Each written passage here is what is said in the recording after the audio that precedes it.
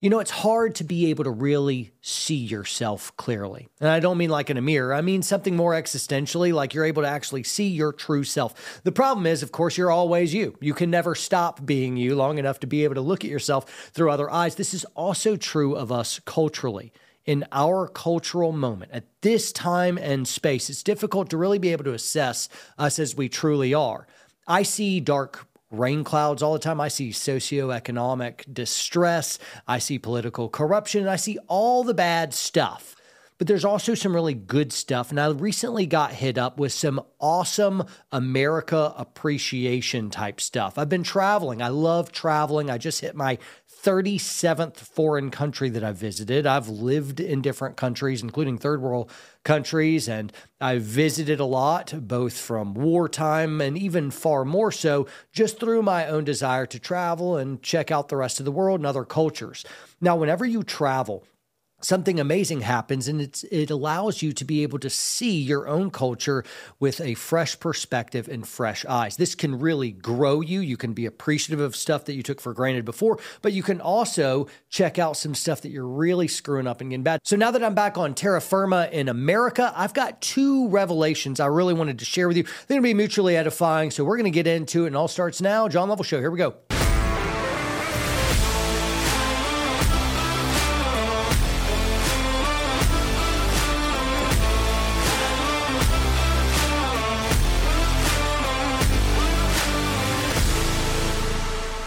Guys, we got a great show for you. I'd ask you to check out our website. This is our shameless plug section right up front. We have all kinds of new shirts. This is our I Am Lion, I Am Lamb shirt, and so that's on the back. We also have cool designs like this, which are coming at you. We'd really appreciate your support. Also, check out our gear section on the website. It's all the stuff specially curated by yours truly, so you can get the kit that you love. Best bang for your buck. Shop Warrior Poet Society. So a couple times a year, I do a family vacation, and I do my vacations really, really weird. I open it up to the community. You guys, Warrior Poets, are able to go on vacation with us, and we rent out tour buses. And this is great for me because I don't have to think about any of the logistics. And we got tour guides squiring us about like Italy and Switzerland and Austria. That was our latest trip. And we're all kind of packed in there with like-minded people. So there's safety and all kinds of economies of scale. So we can kind of skip all the lines, see all the sights. I plan nothing and our tour guides take care of everything. So it's my favorite way to travel. I took my wife and my sons. And so as we're going through ancient Rome or Venice or Florence or Pisa, wherever we happen to be, Zurich, my kids are just learning and going. And so it's a really cool homeschool experience as well. Now, I bring all that up because as you were out and about, out of our normal social norms, we immerse in different cultures. And once we're immersed in different cultures, it allows us to really look back at our culture and see much more clearly than we ever could because we're in our culture. It allows us to really see what's good and the things that we really miss, and there are plenty, and then things that are bad as well. A second thing is it really just allowed us to breathe some fresh air as we checked out of just really depressing bummer news headlines. All the news is bad all the time, very, very obnoxious. And when I got back, lo and behold, there was more bad news. But I really took almost, nearly 2 weeks out of bad headlines, and the world did not spin off of its axis. And so that was nice. Bad news was waiting for me, but it kind of allowed some deep internal batteries to recharge. And I thought that was really, really good as well. Now, the thing I wanted to really dwell on today was the first thing that I mentioned, and that's it allowed me to really look back at my own culture, United States, with some appreciation and also with some disdain. But here's how I'd sum it all up. The grass is not always greener. And I think amidst bad headlines, and I see freedoms evaporating underfoot constantly in the United States, it allowed me to say, yeah, there's still no other place I would rather live. Now, that's kind of a hard statement because when you're seeing these amazing sights of, like I saw the Swiss Alps and we're driving through them and just these beautiful cascading mountains with snowy top peaks and these little Bavarian villages, just like time has forgotten them. And you see these pristine kind of greenish blue glacial rivers coming through. It's just so pristine. It looks like you have jumped into a painting and you're walking around. And so I think in travel of like, man, you're able to really soak in a lot of that beauty. And it'd be easy for me to be like, man, this is really living. Also, when you visited some of these smaller, more impoverished villages, there wasn't a lot going on. There wasn't a lot of latitude for economic prosperity and opportunity of like, you're going to be a farmer because your great-great-great-grandparents were farmers, and your great-great-grandchildren, if they stay in this area, they will be farmers as well. Hopefully you have clean drinking water in these areas. You're going to work very, very hard from sun up to sundown. And hopefully you'll be able to pay your bills, and grandma's going to make your own clothes. And in some ways, there's a simplicity in that that's really nice. In fact, many Americans, and I've talked to a lot of friends as well, they'll go on mission trips to impoverished areas, and they'll come back and remark of like, man, they lived so simply and with so much less than the opulence that we're used to in the breadbasket of the world, the United States, that they'll say something like this, man, they were so much happier. Now, I don't subscribe to that. I don't think that's actually true. I think they're happier in some ways than you may be and more miserable in others. You have no idea their situation. And just because they seem really happy when they see you, well, of like, you're like the circus going through that town of like you're walking through with enough wealth that you could buy their town, even though you may be lower middle class. To them, you're like one of the great kings of the earth, you know? So I've been to some of these impoverished villages, and when you walk through, you're the novelty. And so they're all real happy, and maybe many people are looking for a handout, and they're selling their, trinkets and whatnot, and they're hoping to get some of your American dollars. And so it's really hard to figure out whether they're actually happy. Now, as somebody who's lived in multiple third world countries, I know that once that glittery lure, it isn't just here and gone, and people kind of drop that, and you're not that novelty anymore, you get to kind of see how they're actually living. So for instance, in doing ministry work in Costa Rica or Nicaragua or Panama, we'd visit orphanages, and the kids all look so happy. And then you find out after spending a lot of time, you're not just visiting, but you're kind of like living in those areas. You find out like, oh, almost all these kids have been sexually molested many, many times. The chances of them growing up to live on the streets is near 90%. They're not going to be literate, most of them, and their opportunities for advancement are just absolutely hamstrung. They're going to be in the dire straits of horrible poverty, most likely for their entire lives. And they're going to be struggling with things like malnutrition and all kinds of preventable diseases. They don't have access to clean drinking water. And where they smile when they see you, they may be miserable when you're gone. And so some of us would be like, oh, they've really got it right, and we're not living well. I'm like, yeah, but if you ask those folks whether they would change places with you, a lot of them would. And that's why we have a border crisis going on. There's a massive inflow of folks that live from impoverished places that are desperately trying to get into the United States. And so whereas I think there is a certain amount of contentment that comes with less riches, less wealth, and more simplicity, there's a real wisdom in living simply and humbly. If you're really wealthy, you're probably going to be miserable. And if you're really impoverished, you're probably also going to be miserable. The trick, I think, is to, give me neither riches nor poverty, but something in the middle and teach me contentment. And I think that's really the gist of it. But many people are trying to get into the United States so that they're just pouring over our border. Now, we don't have a max exodus strategy, and even the celebrities who will get upset because somebody did or said something that they didn't happen to like, they're like, I'm leaving America, and it's fascist. And then they never leave because though they have the means to live anywhere they want, they choose to live in America. And so with their words, they cut down America, but with their actions, they stay here because deep down they realize that there's no place that they would rather live. What I realized abroad is the grass is not always greener. And though I'm in the midst of such beautiful mountains and I'm immersed in such history, which means a whole lot to me, I was able to see the Vatican City, which I don't care too much about except for the beautiful art of I gazed up at the Sistine Chapel until I felt like I was going to have to go see a chiropractor. on my neck, just looking up, staring in amazement. I saw Michelangelo's David statue. I went to the Palazzo Vecchio in Florence, Italy, and I saw like the all these just different statues. The one that really struck me was Perseus holding the head of Medusa, and I realized it sounds awful, like I'm like, oh, that's hardcore, and yeah, it kind of is, but it was beautiful. It was incredible, and I'm standing in the footsteps of where of like Raphael and Michelangelo, Leonardo, all the Ninja Turtles. I can't help it. All the Ninja Turtles came from walked. Yeah, all of them. All of them. That's where Michelangelo practiced nunchucks and watched, the gutter rat, splinter. Like gutter rat become. So much cartoon history happened. And then you probably went to McDonald's afterwards, didn't you?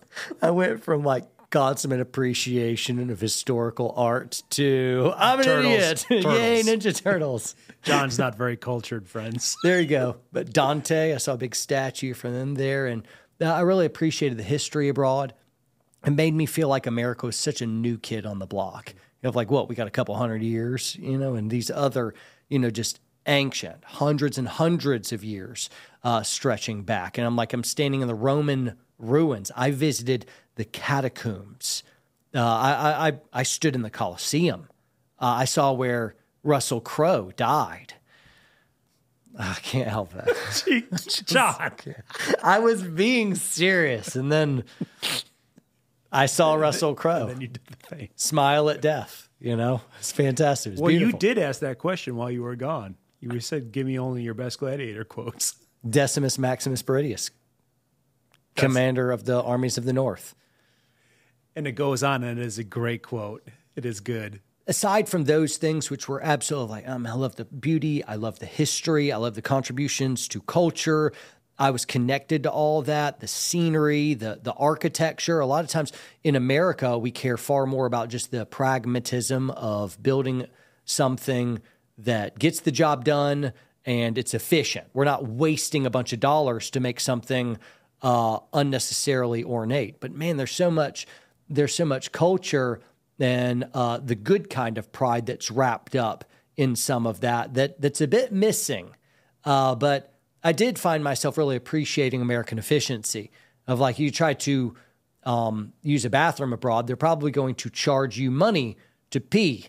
And man, it's just hard to find those restrooms, and they're all kind of packed in there. And then there are airports. I remember coming home from Egypt, my passport was checked 9 times. Everyone wanted to see my passport. Finally, I was just, walking around like, you as well? But like to even check out in the gift shop, you had to show them your ticket and passport to be able to buy something. I'm like, I'm in the airport. Just give me the stuff. That's wild. But especially traveling through Europe, there's a certain quality that I'm used to in America of even just hotels. I mean, the rooms are smaller. The AC is going to work about half the time. It isn't going to work very well. There'll be big stains on the floor. And anyway, it's just not working very well. Restaurants. If you want to appreciate American restaurant service, go abroad. You may not see them ever again after taking your initial order. Make that 1 cup of water last. You might never get another. Oh, man. So refills are hard? Refills are very hard. Oh, far and few between?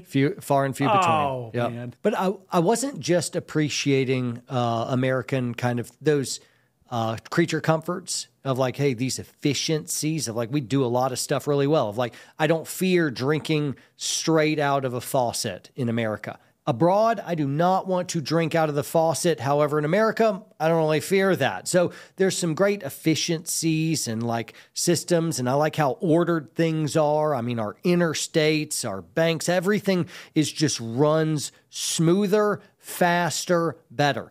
But also our freedoms. It's such a big deal. Our freedoms, the best way I've found to gauge how free a nation is from a tyrannical government is their gun laws.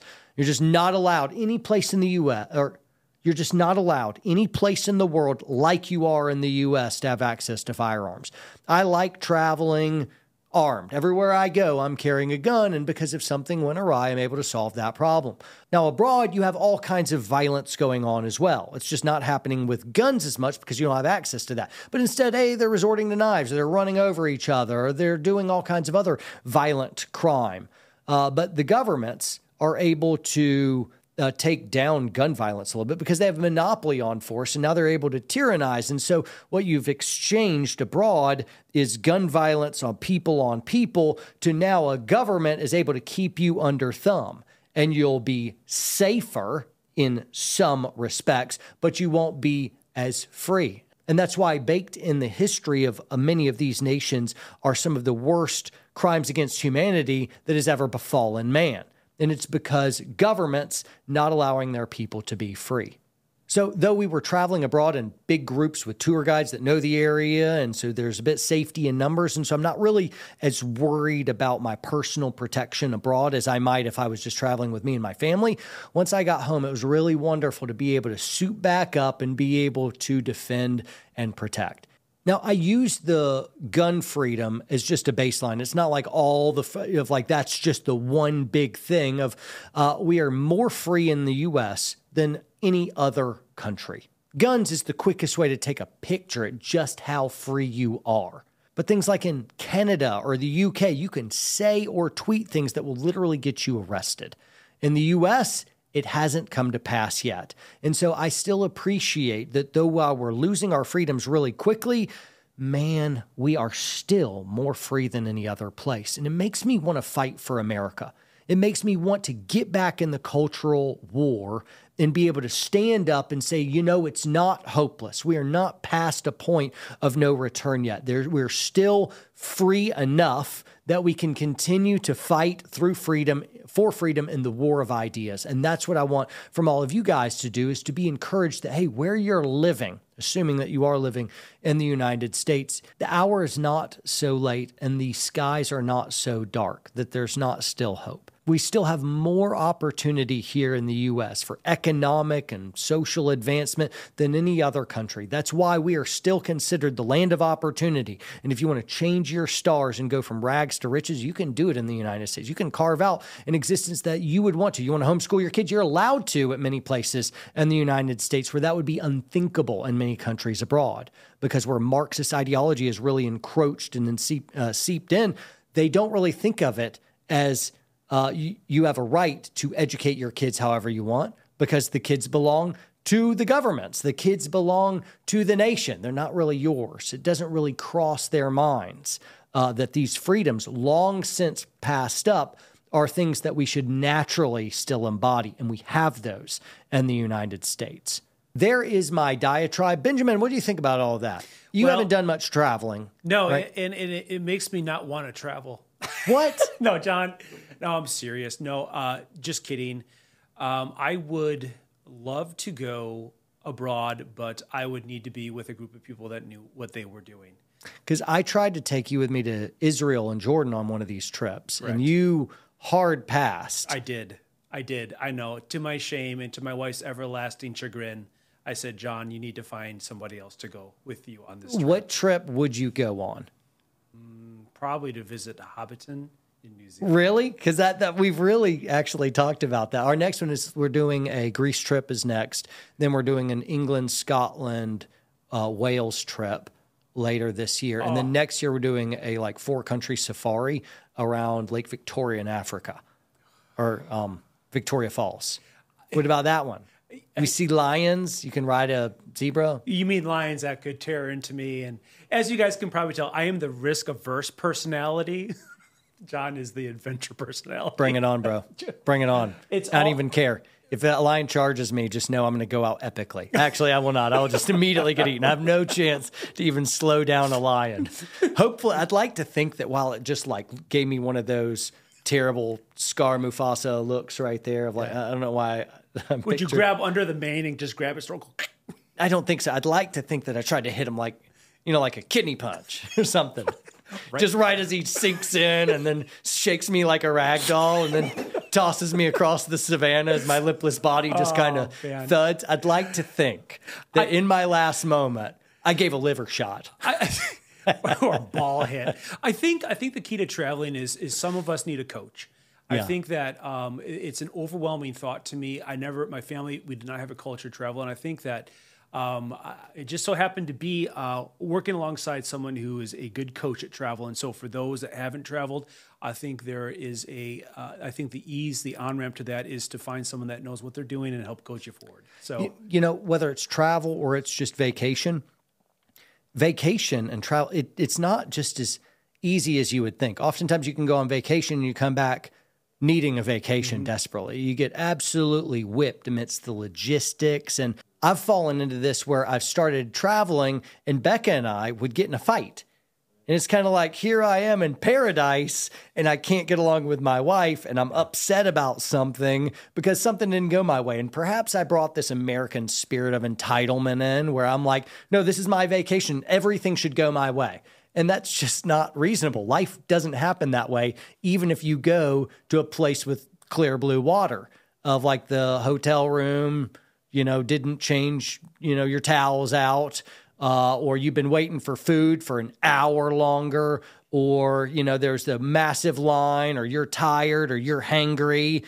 And, I don't know, you get caught in traffic for hours, or you've got this big day at the beach plan and it rains all day. And the problem is when you go on vacation, you're bringing you and with all of your problems. So if you struggle hardcore with, lack of understanding or forgiveness or grace or flexibility or impatience or anger, any vice that you naturally have in your normal life, when you go on vacation, you bring that disagreeable nature with you. And so you and your bride can still get in fights. I remember my wife and I went on this European World War II trip, and we had a couple friends that volunteered to babysit our kids, one night. So me and her could go out on a date. Sounds good. And so, we went into downtown Brussels, Belgium, to go on a date. And instead, we sat down at a restaurant and just did like an hour and a half long fight. What? We had no fun. We had to fight it out. We had days of exhaustion and unmet expectations and just general traveler fatigue.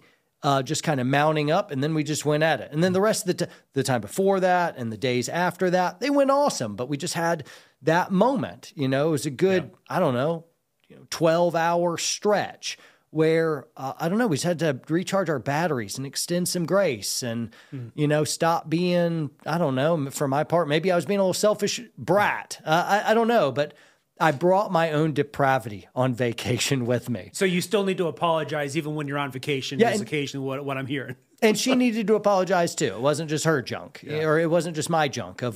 It turns out that traveling can exhaust you in all kinds of unique ways, and so being able to be flexible and roll with the punches and stuff that's a really big deal. If you can't do that, then maybe go on a cruise or something where everything's thought through already. You can kick back, but even so, of the buffet undercooked the chicken. There's always something to be upset on. Dude, the Lord kept me from going to Israel because he knows I'm a terrible man, and that would have been too much for me. I would have been a bear. Bro, I was not impressed with Israeli food. So out of the 34 countries I visited, I'd put Israel's dead last for food. That's just, what? And I loved visiting Israel. I loved Jordan. I loved, I'd rather eat Afghani food than Israeli food. How could God's chosen people have food so bad? Bro, I'm just telling you, I did not enjoy the food. This is one man's opinion. People could be like, what the crap are you saying? I'm just saying the food wasn't good. After 5 or 6 days, me and my wife looked at each other and we're like, I'm starving. We're shrinking. I'm supposed to get fat and then repent after a vacation. John's looking at me. I loved our Israel tour. I loved it. I loved Jordan as well, but man, we starved. We were starved. Oh, that sounds so. miserable. When I go back one day, we're bringing copious amounts of fatty American snacks. So anyway, there's another pro tip for you guys to Israel: bring snacks. Traveling can be hard, guys. I'd love to hear from you. What is some good travel tips that you guys have? Is set us up for success. Ben, where should we go now? All right. Hey, so we're going to continue right on with some hot topics with me because you were talking about Italy. And so I, of course, have got to ask you the burning question that was making its ways through the internet last week. You may not have picked this up because you were gone, but apparently, according to Washington Post, a new social media trend prompting women to ask the men in their lives how often they think about ancient Rome is revealing that it crosses the minds of many men on a weekly basis, even daily or more. This shocks what women aren't thinking about ancient Rome? Yeah, to the surprise and confusion of their loved ones. So, John. So I literally just played directly into the statistic. Yes. So, John, be true with my me. incredulity right there perfectly matched. Exactly that. How often, John, do you think of Rome? All the time. I was thinking about Rome before you brought this up. No, I do. But so on a weekly basis, you think of Rome? Maybe. Yeah, absolutely. Absolutely, I do. Internet, there you go. Absolutely, I do. Yeah. Well, I think the corollary, the parallel, the historical lesson is before us. And what is America but an ancient Rome reborn? See, this is the heartbeat of everything that they're saying. And so I think of Gibbon's fall and decline of the Roman Empire. Yeah. And I'm like, well, here we are again. We've already done this. This was 1,500 years ago. We already played this track. And so I look to ancient Rome as, kind of like what am I trying to say? Like a sin of the parent revisiting, kind of like that is our prophetic doom. So in some ways, it's you see a trend, a historical trend. Yeah. But beyond just the trend, maybe philosophically. I think the parallels to Rome and us now. The parallels. Both in the zenith of power and the degradation of society through corruption and vice. It is a shocking, striking parallel. How can I not think of Rome all the time? I'm living in the new Rome. That's cool. So, yeah. If you're not thinking about the parallels, what ancient artifacts from Rome do you find your mind fixating on? I don't really think about artifacts. Do you think of chariots? Have you ever seen the movie Ben-Hur? Yeah, Ben-Hur. So I've got a chip on my shoulder against the movie Ben-Hur because I love the book so much. And I've never read the book. Lou Wallace's Ben-Hur, incredible book. Oh, I haven't and read no that TV one. show or movie can do it justice. It is one of my favorite books. All right, I'm going to have to write that one down. It is spectacular. But I think about the early Christian martyrs. I think about the sacred hallowed catacombs, which I just visited. Incredible. That old dead air down there. Just is like there's this ancient presence there. And there's such inspiration of the heroism done there for real faith triumphant in the midst of terrible persecution and murder by tyrants. So like that was sacred hollow ground. And so anyway, on our group, I was able to kind of bring the group together.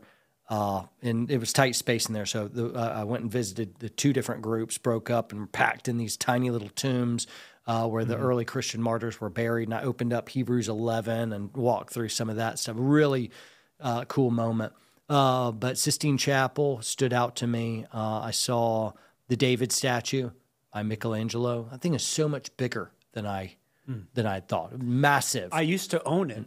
I did. I used to own that one. It was about 6 inches. Nope. Yeah, I had it. Not the same one. Wasn't the same one. And I was naked. And then, yes, thank you. I had That's kids, great. Once I had kids, I had to turn it around. Oh, so he looks at the butt. So then I turned Which it around. is also naked. Then I just took it off the shelf. Got it. Yep. There you go.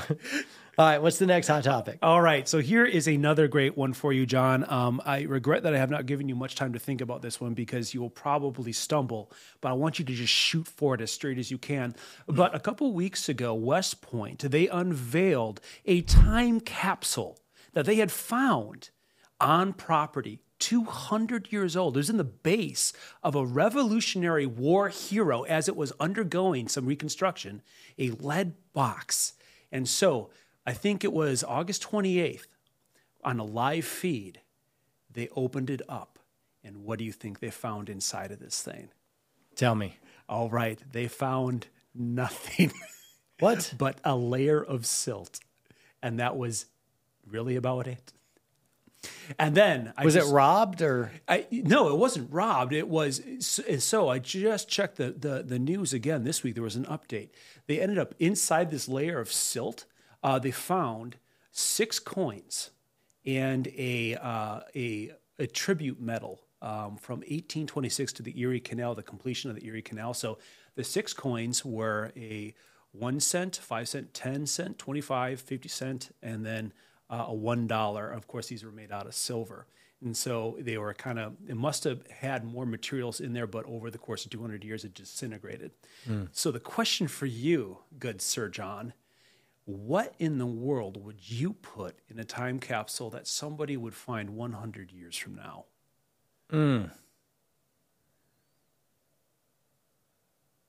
Wow. Yeah, right? That's tough. Yeah. Is it like on my property so that maybe my forebears will open it up? Because let's sweeten the deal. The monetary benefit of like, I don't want to put like a sweet gun in there because what if guns are illegal? So I'm like, hey, but let me harbinger you this sweet gun. But I'm like, I don't know you strangers. But if it's kind of like my great grandkids, I'm like, here you go. Yeah, kids. let's I don't mind coach it that way. Let's coach it that way. Let's say it's on your property. Let's say that it's you are able to do this in a way that's impervious to water getting in and destroying what's inside. Okay, so I'm gonna give them an AR-15 because I love you, my great grandchildren. Have fun. And so an AR-15 and a magazine and some bullets. Yeah. More than likely. Let's put a Bible in there because I like to party. Is it one of your own, from your own stock with your own handwritten notes?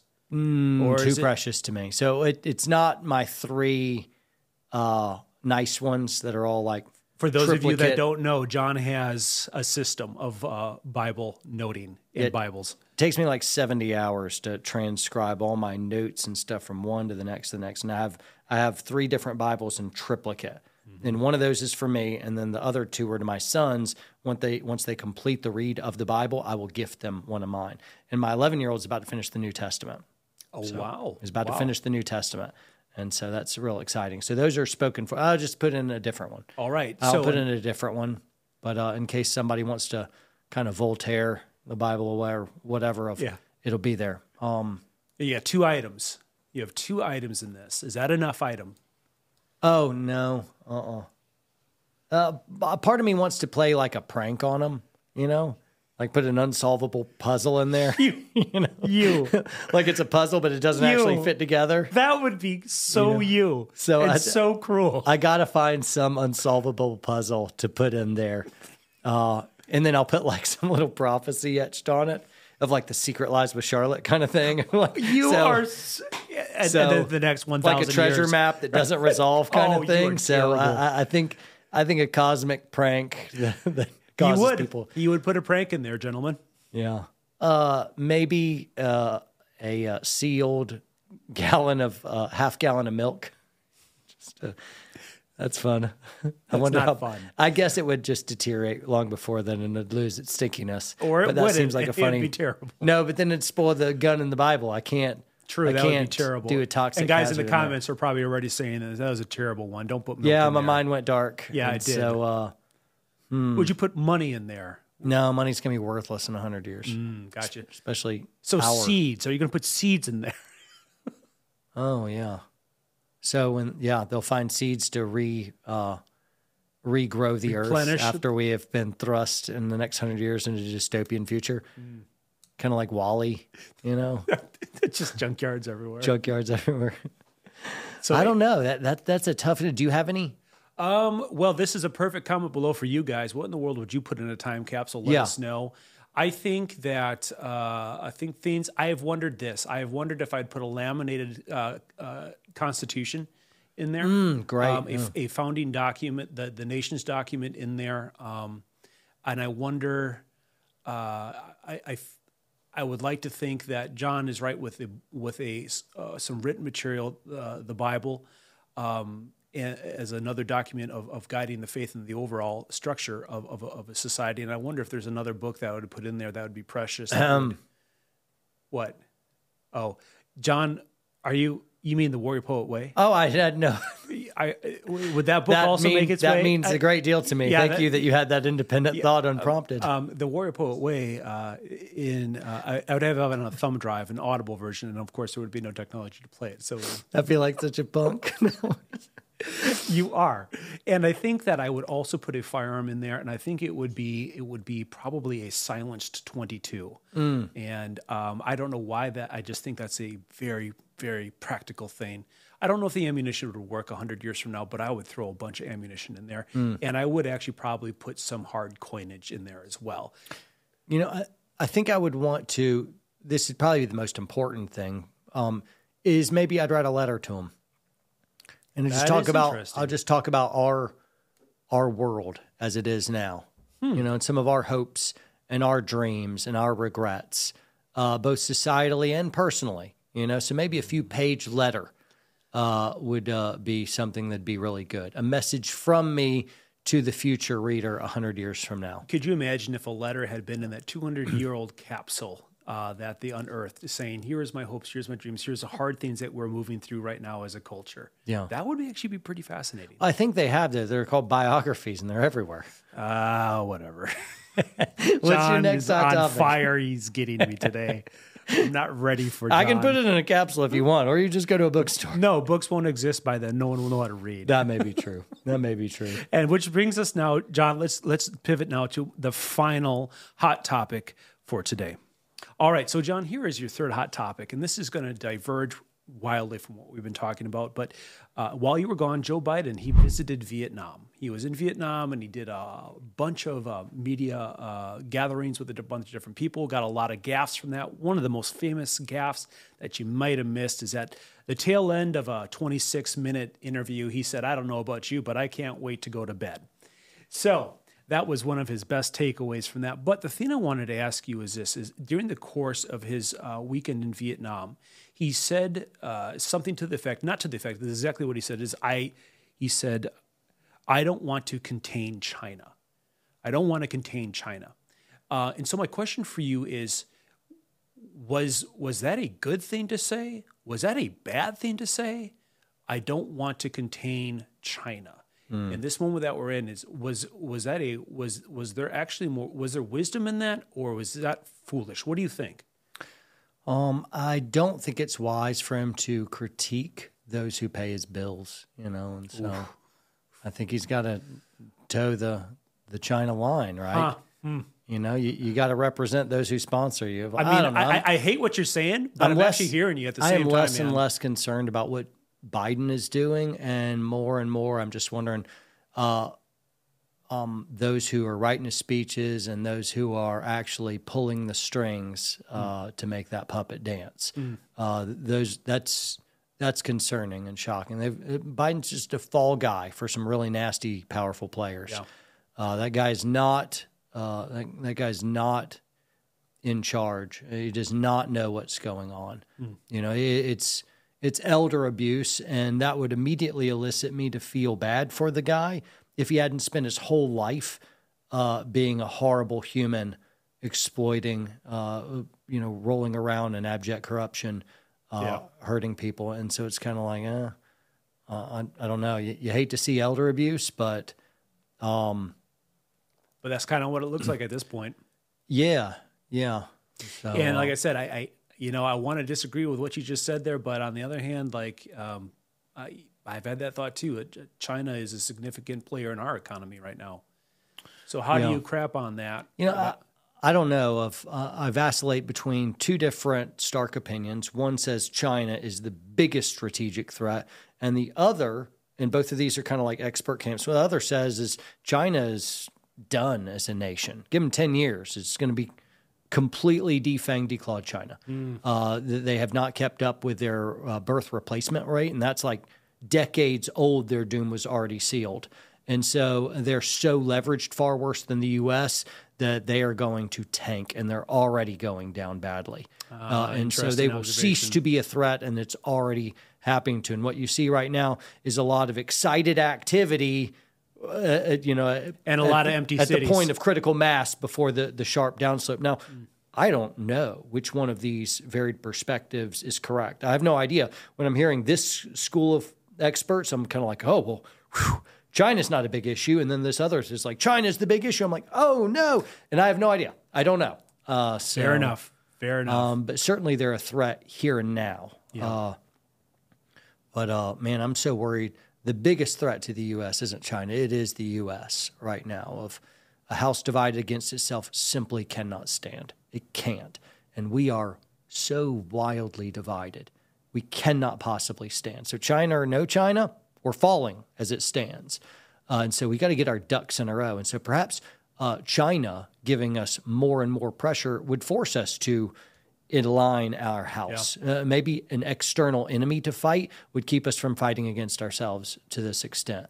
Now, I think our ideology is so drastically separate that we don't share a common reality, that even a common enemy couldn't allow us to get back on the same thing. So I don't actually put much.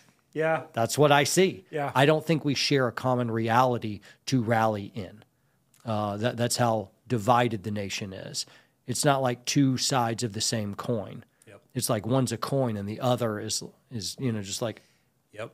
Something altogether other. The other thing's a pine cone. It's like there's this is completely different concepts. Well, John, you never fail to deliver on the hot topics. I do appreciate your opinions and your observations, except that milk in the time capsule part. That was disgusting.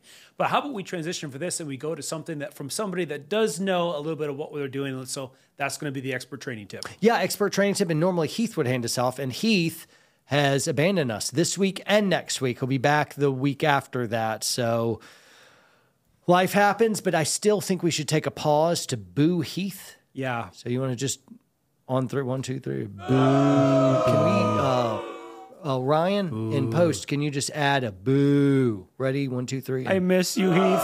Boo. I do too, but I still feel like we should boo. I miss you, though. Miss you so much. Please. For all you guys listening in on the podcast, thanks so much. We're going to continue with our show, but to get the rest of all of our elements, our hot topics with Ben, our Q&A ambush, our training tips, our dad jokes, and all kinds of topics we hit on the fly, you'll have to go to watchwpsn.com. That means you got to support us, and we actually need you to. Watchwpsn.com. You sign up there, and then you can download us in whatever app store that you would prefer to. Get the app and support the movement. Guys, see you next time, and on to the network.